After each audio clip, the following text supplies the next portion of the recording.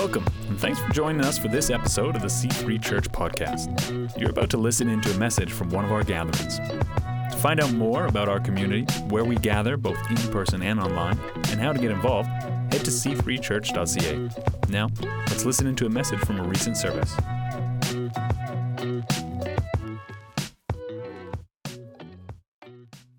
It's good to see you guys. I was thinking about you. Next week in Revelstoke, I'm going to be in Revelstoke next week, and you're translating for me next week. Yes. All right, so you can invite your friends. Okay. For years, and there's a couple of things I want to say. I don't get to be in all our locations very often. So, I get to kind of say a little bit. And there's a couple of things I want to say to us as a church. One is when we do communion, and if you've come from a different church, you may go like, why is everybody coming? Like, wouldn't it be easier just to have somebody serve us and us sit there? And the reason we do that, there's a real specific reason behind that, is because communion, fellowship, relationships are messy. And you have to engage in them in order to benefit from them. Here's a promise I make everybody in our church. If you stay with us long enough, you'll get offended. When's the last time you went to church and somebody promised you that? Because if you don't get offended, you never learn how to get over it. And you walk through life crippled because you can't get over stuff. And then God puts us in this group and this family and this relationship so that we can be different and, that we can say things that people don't agree with, and we can grind, we can just kind of, bump up against each other and cause troubles with each other so that we can grow and get healed. Because if you can't get healed here, where will you get healed? Right? This is a place. You're in a great place today, and so thrilled that you're here and able to be with us and enjoy being family together. Enjoy being family together. Now, I want to share something with you today. We're going into a new series. Through the month of February, usually every about 4 weeks, we do a new series. And we're going to go back to the Old Testament, specifically in this series. I don't know, how many of you know that there's 3/4 of the Bible is considered the Old Testament, the first 3/4? I was in a conversation with a Jewish businessman the other day. And first thing he says to me, after, what do you do? And that's always a tough one for me when I say, when people ask, what do you do? Because inevitably they've been carrying on as if they didn't know who I was. And saying things that all of a sudden, they'll say, what do you do? And I say, I'm a pastor. And they go like, oh, I'm sorry. I didn't mean to say, So I actually try to avoid saying that, but this Jewish gentleman, he says to me, so do you? I said, I'm a pastor. Oh, great. I want to ask you a question. I'm Jewish. Do you Christians actually read the part of the Bible that we have? Yeah. Do you accept it? Do you agree with it? Yeah, actually I do, because that's actually the only Bible Jesus had. And so if that's the only Bible Jesus had, then there actually has got to be a lot of really, really good stuff in there. Got to be a lot of really great stuff, how we can learn how to do life. And one of the things that I've discovered in life is that a lot of times where we get to in life is not exactly where we hoped we would be. It's kind of like you get this. Well, maybe I'm the only one, but you get this point in life and you go, that wasn't kind of what, my dream board said. That whole, place that I wanted to be, there were a few things happened in my life that I didn't see them coming, and I couldn't avoid them.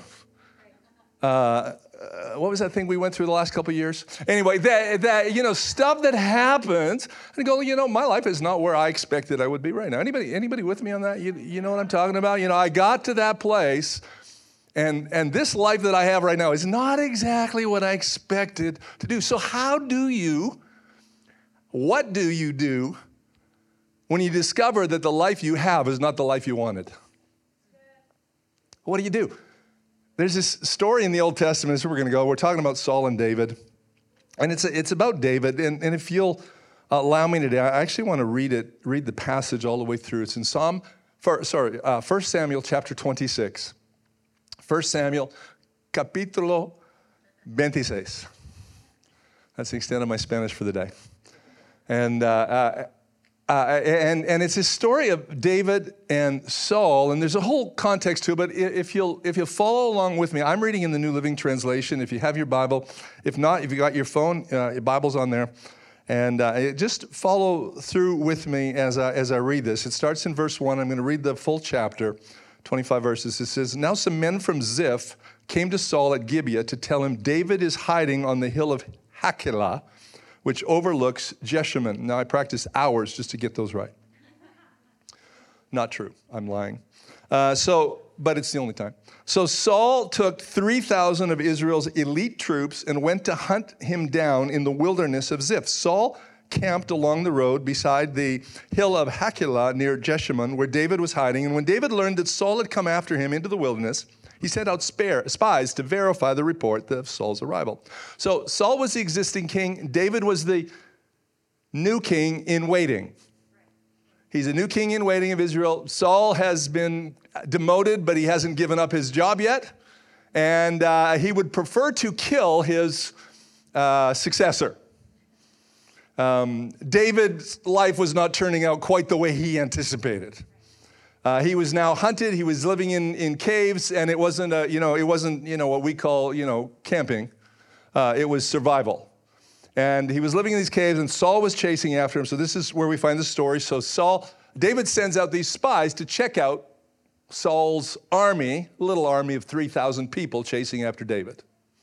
That's a lot of people to send out chasing after David. So it's here, we continue on. It says, "David slipped over to Saul's camp one night to look around. Saul and Abner, son of Ner, who was the commander of Saul's army, were sleeping inside a ring formed by the slumbering warriors. 'Who will volunteer to go in there with me?' David asked Ahimelech the Hittite, and Abishai, son of Zeruiah, Joab's brother." You don't have to remember all these names. There will be a test, but you don't have to remember. "I'll go with you," Abishai replied. So David and Abishai went right into Saul's camp and found him asleep with his spear stuck in the ground beside his head. Abner and the soldiers were lying asleep around him. "And God has surely handed your enemy over to you this time," Abishai whispered to David. "Let me pin him to the ground with one thrust of the spear. I won't need to strike twice." He shouldn't have to. Anyway, "No," David said, "don't kill him, for who can remain innocent after attacking the Lord's anointed one? Surely the Lord will strike Saul down someday, or he will die of old age or in the battle. The Lord forbid that I should kill the one he has anointed, but take his spear and that jug of water beside his head, and then let's get out of here." So David took the spear and jug of water that was near Saul's head. Then he and Abishai got away without anyone seeing them or even waking up, because the Lord had put Saul's men into a deep sleep. David climbed the hill opposite the camp until he was at a safe distance. Then he shouted down to the soldiers and to Abner, son of Ner, "Wake up, Abner." "Who is it?" Abner demanded. "Well, Abner, you're a great man, aren't you?" David taunted.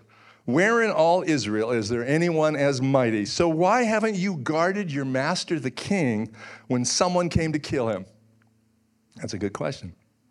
"This isn't good at all. I swear by the Lord that you and your men deserve to die because you failed to protect the master, your master, the Lord's anointed.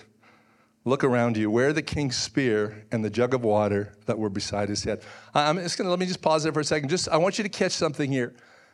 David's being hunted by Saul, and yet he gets after Abner, who's Saul's bodyguard. It says, "Why weren't you looking after the master, your master?" Okay?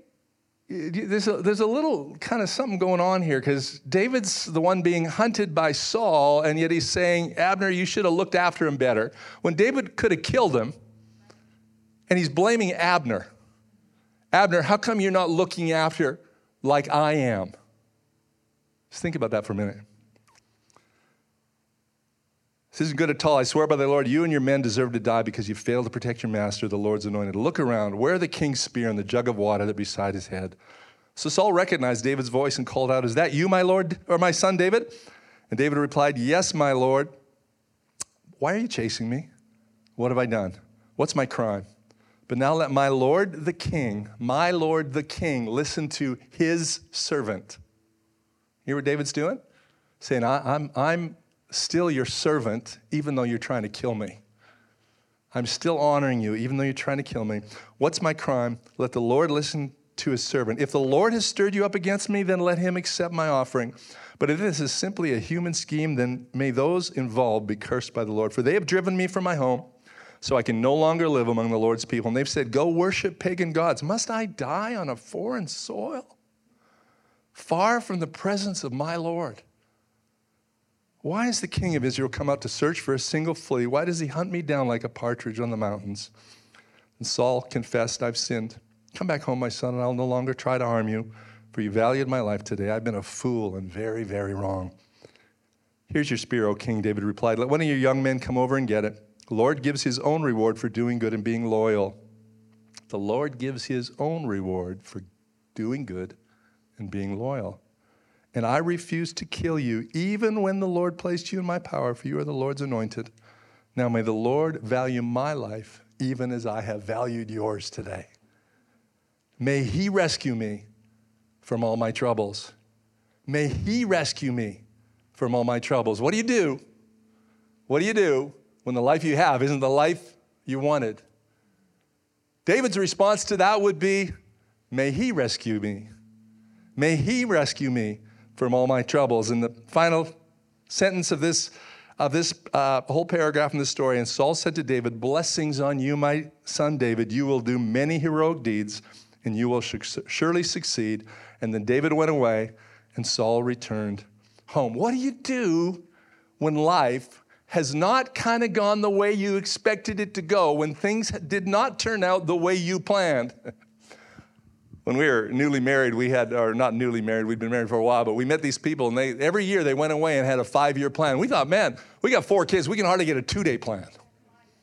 And I have to say this about, one of our kids, our youngest kid. One day we got a call. He was in high school, and we got this call, and, we have 4 kids, 2 boys, 2 girls, and the youngest one is the last one in school. And we get this phone call from the high school. It's never a good thing. But it turns out it was called from the high school, and they said, hey, can you bring this, whatever it was, muffins or baking, whatever it was. No, it's not my department, it's my wife's. And, muffins, baking, whatever. You don't want to eat when I bake. I'm just saying that. And would you bring that to the band concert? And she's on the phone, back in the day when there were still cords. Connect that, yeah, that's it. You remember that? Some of you do. And they're toys now. But anyway, and she's on the phone. She looks at me while she's on the phone, and she goes, do we have a kid in band? It's a true story. We just, a 5-year plan? Forget it. We were getting through day by day, and we didn't even know what our kids were doing sometimes. Fortunately, he was just in band. So we had these people, they were doing this 5-year plan. It's all working out. I can't imagine the disappointment when it didn't turn out. And they had to replan everything. And, some of us, we've got this all planned out. We want it to be a certain way. God, you got to show up at this time. And God, you got to do this. And when this goes on, God, we expect you to do this. And yet it doesn't seem like it works out that way. And then we look at the day, we look around us, this wasn't quite what we thought it was going to be like. He got married, and conversation with somebody the other day, and he was telling me what his marriage, it can be like when he's married, and it's going to be all this romantic stuff, and it was all going to be, have all these feelings and these emotions, and I went like, oh. I didn't say what I was thinking. Because, husbands and wives are people. And sometimes you get along the way in your relationship, you discover something about your wife. My wife and I have been married, it'll be 42 years this year. Well, let me tell you, I'm still discovering some things I don't like about her.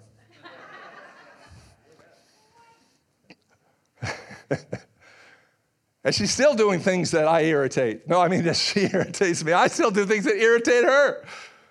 And, if I was going to go, hey, this is just the perfect picture. I got to tell you this story because this will maybe help you understand. When I grew up in my home, I never saw my mom and dad disagree, ever. My dad would say, this is what we're doing, and mom would say, yeah, let's go. And so I never heard my mom and dad ever disagree. I'm sure there's nobody in this crowd that would know that. My wife's family was different. In their family, whoever yelled the loudest won. So can you imagine what happened? We got married, and just so you know, we'd only known each other for a year, and we got married, and I had this picture of how marriage would be and how my wife and I would get along blissfully because there would never be any disagreements and there would never be anything. And she came in going like, whoever yells the loudest wins. And she threw knives at me. Also true. And I was sure within the first few months that not only was I going to die, but this marriage was not going to last. And the whole dream of this wonderful marriage was going to end up in divorce. And it just was not the life I signed up for. Now, fortunately, we kind of got through it, worked it out, figured out some stuff along the way, and she wasn't a very good aim with her knife, so I've never taken time to teach her how to aim. See? And but there was still this point when I'm going like, man, this is not what I was expecting. And I know for many of us, we get to this point in life where this just is not what we're expecting. And David is in exactly the same situation. Here he is hiding on the mountain. He's going, this is not what I was expecting to be. Hi, Bodie. And this is not what I was expecting to have happen in my life. It was not what I was expecting would turn out. Do you ever think about this fact that David didn't choose to be king? He didn't ask for this life. Sometimes we read these stories in the Old Testament and go, here's this David, he's king and all that, and we just think he wanted that.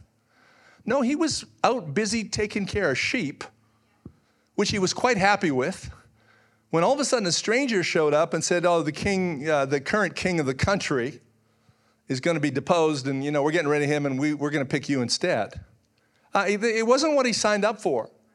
He didn't sign up for that. In fact, 1 Samuel 16, verse 13, it says, so as David stood there among his brothers, Saul took the flask of olive oil he had brought and anointed David with the oil. And the Spirit of the Lord came powerfully on David from that day. One day he's out looking after sheep, just doing his thing. And he comes inside and the Spirit of God's power just kind of on him. And it's changed. But it wasn't what he planned. Wasn't what he was expecting. Can you imagine 16 years old and somebody comes along and says, hey, you're going to be the king? I can imagine you start feeling like, oh, yeah. I'm going to be king. That's exactly what's going to happen. So the truth is, he did start acting that way. He went to see his brothers, and there's a little story. Some of you may have heard the story, a little story of a guy by the name of Goliath and David, and a little story there. And one of the conversations David has with his brothers, you're so full of pride. Yep, that'd be about accurate. David was just full of himself. He didn't ask to be king. 1 Samuel 26:19, I read it already, but it says, but now let my Lord the king listen to his servant. If the Lord stirred you up against me, then let him accept my offering. But if this is simply a human scheme, then may those involved be cursed by the Lord. For they've driven me from my home so I can no longer live among God's people. And they've said, go worship pagan gods. David's driven from his home. I think that day that he's standing with Saul, that he's kind of snuck down there, he's thinking, I didn't want to be camping today. I didn't want to be hiding in a cave. I didn't want to be doing all these stuff. There's things in my life. I did not choose this life. I didn't choose to have a marriage because my wife got pregnant. I didn't choose to go through life single. I didn't choose to, whatever it might be. I didn't choose it. But there's something interesting about David's response in all of this. And if you, maybe later when you go home, you take a look at this passage again. In these few 25 verses, 15 times David talks about my Lord. 15 times he gives my Lord, but not in the context of my Lord Saul, but my Lord God. 15 times out of the whole passage, he goes, my Lord.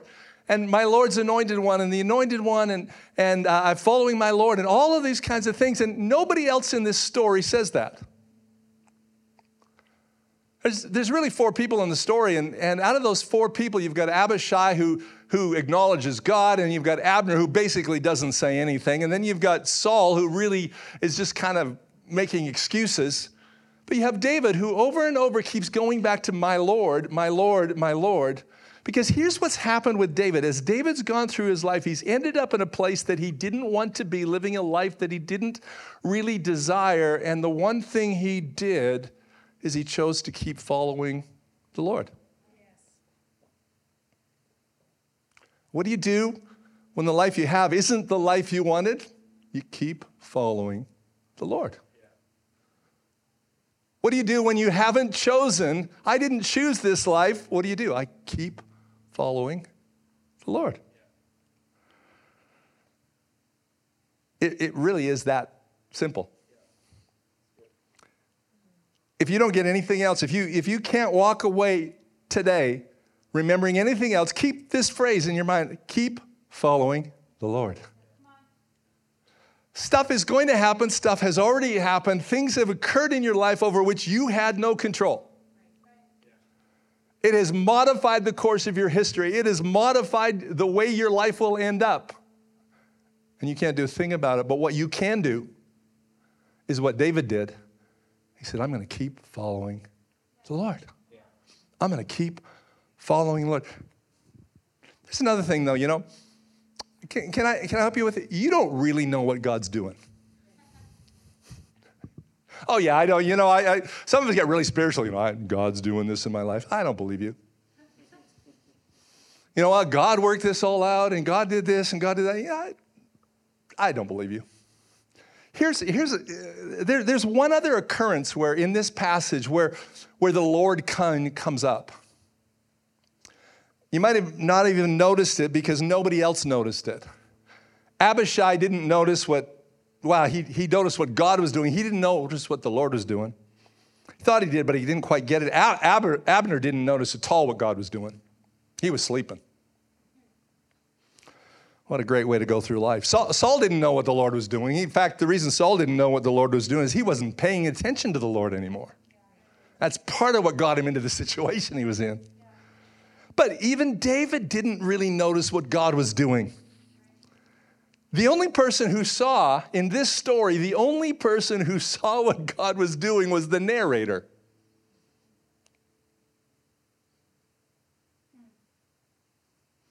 I know we don't usually talk about the Bible and a narrator, but somebody wrote it down. It wasn't David. And it was somebody that wrote it down with the benefit of hindsight. And I don't know if you caught it when we were reading it, but here in verse 12, it says, so David took the spear and jug of water that were near Saul's head. Then he and Abishai got away without anyone seeing them or even waking up because they were really stealthily quiet and they could sneak past 3,000 men without ever being noticed, carrying a jug of water and a spear. No. But David doesn't pay attention to that.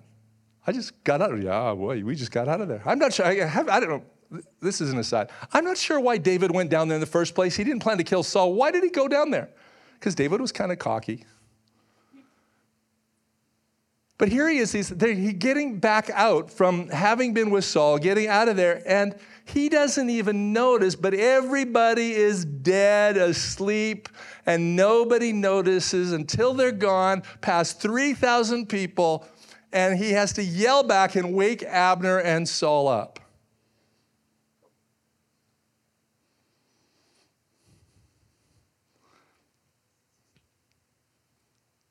And he doesn't even notice. Sometimes we say, I know what God's doing. I can see what God's doing. Can I just tell you this? You got no clue. Most of the time, I don't know what God's doing in my life. And it's not because I'm not trying to find out. It's not like I'm not trying to see God in the situation. I'm always trying to see God in my situation. I'm always trying to see what the Lord is doing in my situation. I'm always looking because I'm always needing him to do something in my situation. Always. But can we just get this? You just don't know. So what do? I just keep following the Lord. I got no idea what God's doing. I just keep following the Lord. I just keep going, God, I'm just going to keep following you. This is not what I was expecting. This is not going the way I thought. This is not happening the way I hoped it would happen. I really got no idea what you're going to do. David didn't know if Saul would kill him. In fact, if you read into the next chapter, the very first thing he says is David says that because he didn't know if one day Saul wouldn't get him, he left the country. David had no idea. You know, we get this thing of David. David's got it all figured out. David hasn't got anything figured out. There's only one thing David has figured out. I'll follow the Lord. I'll follow the Lord. No matter what happens, I will follow the Lord. No matter what goes on, I will follow the Lord. There's one last thing I want to kind of mention about David is I've already said it, but, you know, David really didn't have his act together. You know, how many of you heard the story of David and Goliath? Just wave your hand at me for a minute. I just want to check, make sure you're here. David and Goliath. And, you know, we love the story, David and Goliath, you know, this little guy who just defeats this big giant and goes out, you know, it's this great thing. And you kind of get this thing, you know, that David really had it together. You know, he didn't need a sword. He had a slingshot and 5 stones, and, you know, he was just running in there. But the fact is, David actually didn't have it together. He didn't, you know, I mentioned it earlier, but David was really, really kind of a cocky 16-year-old. Know anybody like that? Think back to when you were like that? David shows up and he goes, oh, you know, I can do this. The whole rest of the army, just think about this. The whole rest of the army, experienced soldiers are saying, no, we're not taking this guy on. And oh, I can do it. I have a few grandsons, and some of my grandsons would do that. I know, oh, I can do that. Probably you can't do that, but I can do that. Any of your kids play Minecraft? Any of you know what Minecraft is? Just checking. My 9-year-old grandson annoys me to no end when it comes to Minecraft. I come in there, he's 9 years old, you know, and I'm a good grandfather. I got Minecraft on my laptop or on my iPad and on my phone so I can play it, and, you know, they can say, hey, our papa plays Minecraft too. Except my 9-year-old grandson, he's like, Papa, you're such a noob. Yeah. He'd be the one running. Yeah, you idiots there. You guys in the army. You got no clue about how to defeat Goliath. You know, I know how because I'm 9. David, I know how because, you know, I look after sheep, so therefore I know how to kill a Goliath. A little cocky. David didn't have it quite all together. In fact, David could get really hot-headed and vengeful. He could. If you read the chapter before, in 1 Samuel chapter 25, it's this whole story about how David had been camping around this one place and his men had been sort of making sure, you know, protection. They were making sure that nobody else's stuff got stolen, nobody else's stuff got, killed. And after they'd done it for a while, they said, hey, you know, we just want you to know, it's kind of like this. We just want you to know that we've been looking after your sheep and your flocks and protecting them. And, you know, if you could drop a little tip in the box, you know, we'd be really happy and appreciative of it. And the guy goes like, who are you guys? We don't care. David blows up. Like he's just angry. And he's fine. Here's the passage. 1 Samuel 25, 21, 22. David just been saying a lot of good it did to help this fellow. We protected his flocks in the wilderness, and nothing he owned was lost or stolen, but he's repaid me evil for good. May God strike me and kill me if even one man of his household is alive tomorrow morning. Well, the guy had a temper problem. He didn't have it together. David did not have it together. David committed adultery. David did all these things that David should have never done. David did not have it together. David did one thing. David followed the Lord. He kept following the Lord. Messed up in my life? You mess up in your life, sometimes you go, well, that's just the consequences of what you've done. Keep following the Lord. Something happens completely out of your control. Keep following the Lord. This is the only thing. We can talk about so much stuff in this passage. This is the only thing I want you to hear. Keep following the Lord. Keep following the Lord. Keep following the Lord. Yeah, but God isn't doing anything for me. Not that you see. Keep following the Lord. But I messed up so badly. God wouldn't love me. Keep following the Lord. But I didn't choose to be in this situation. Keep following the Lord. Keep following the Lord. But life is not what I wanted it to be. Keep following the Lord. We stop following the Lord when we think we're smarter than Him. We stop following God when we think we know better than God knows. Which is why I say, keep following the Lord. Keep following the Lord. So we come to the end of the service, and I'm not quite sure, because every time I come here to Vernon, Pastor Josiah and Pastor Kimberly have decided to do something different than the last time. Mind you, that happens everywhere, but so I'm not quite sure how they want to close it, but I know how I want to close it this morning. I want us to stand. If you can do that. You've been sitting for a while.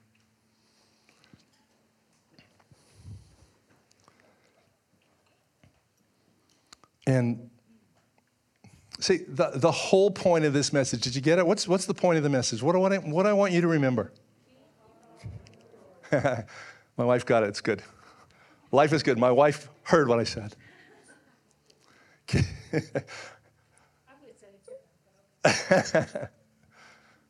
It's funny that she stays with me as long as she does. She must love me. I'm pretty fortunate. The whole point of looking at David and Saul today is to say that we're only going to get through everything we're going through. The only way we're going to get through life is if we keep following the Lord. Now, you might be here this morning, and I don't know many of you here today. But you may say, well, I have never decided to follow the Lord. You might be here this morning and say, I'm actually not a Christian. I just came to church because Esme's invited me, Kimberly, Josiah's daughter. Or, saw the sign, I came. I don't know why you're here. But you're here, I believe God has you here so that you can hear Him say, keep following me. And if you haven't already started, then please follow me. I can't promise you today, and I won't even attempt to promise you that life will suddenly be fantastic and everything will work out, because it won't. I already told you, if you come here, you'll get offended. But I can tell you this. You'll never find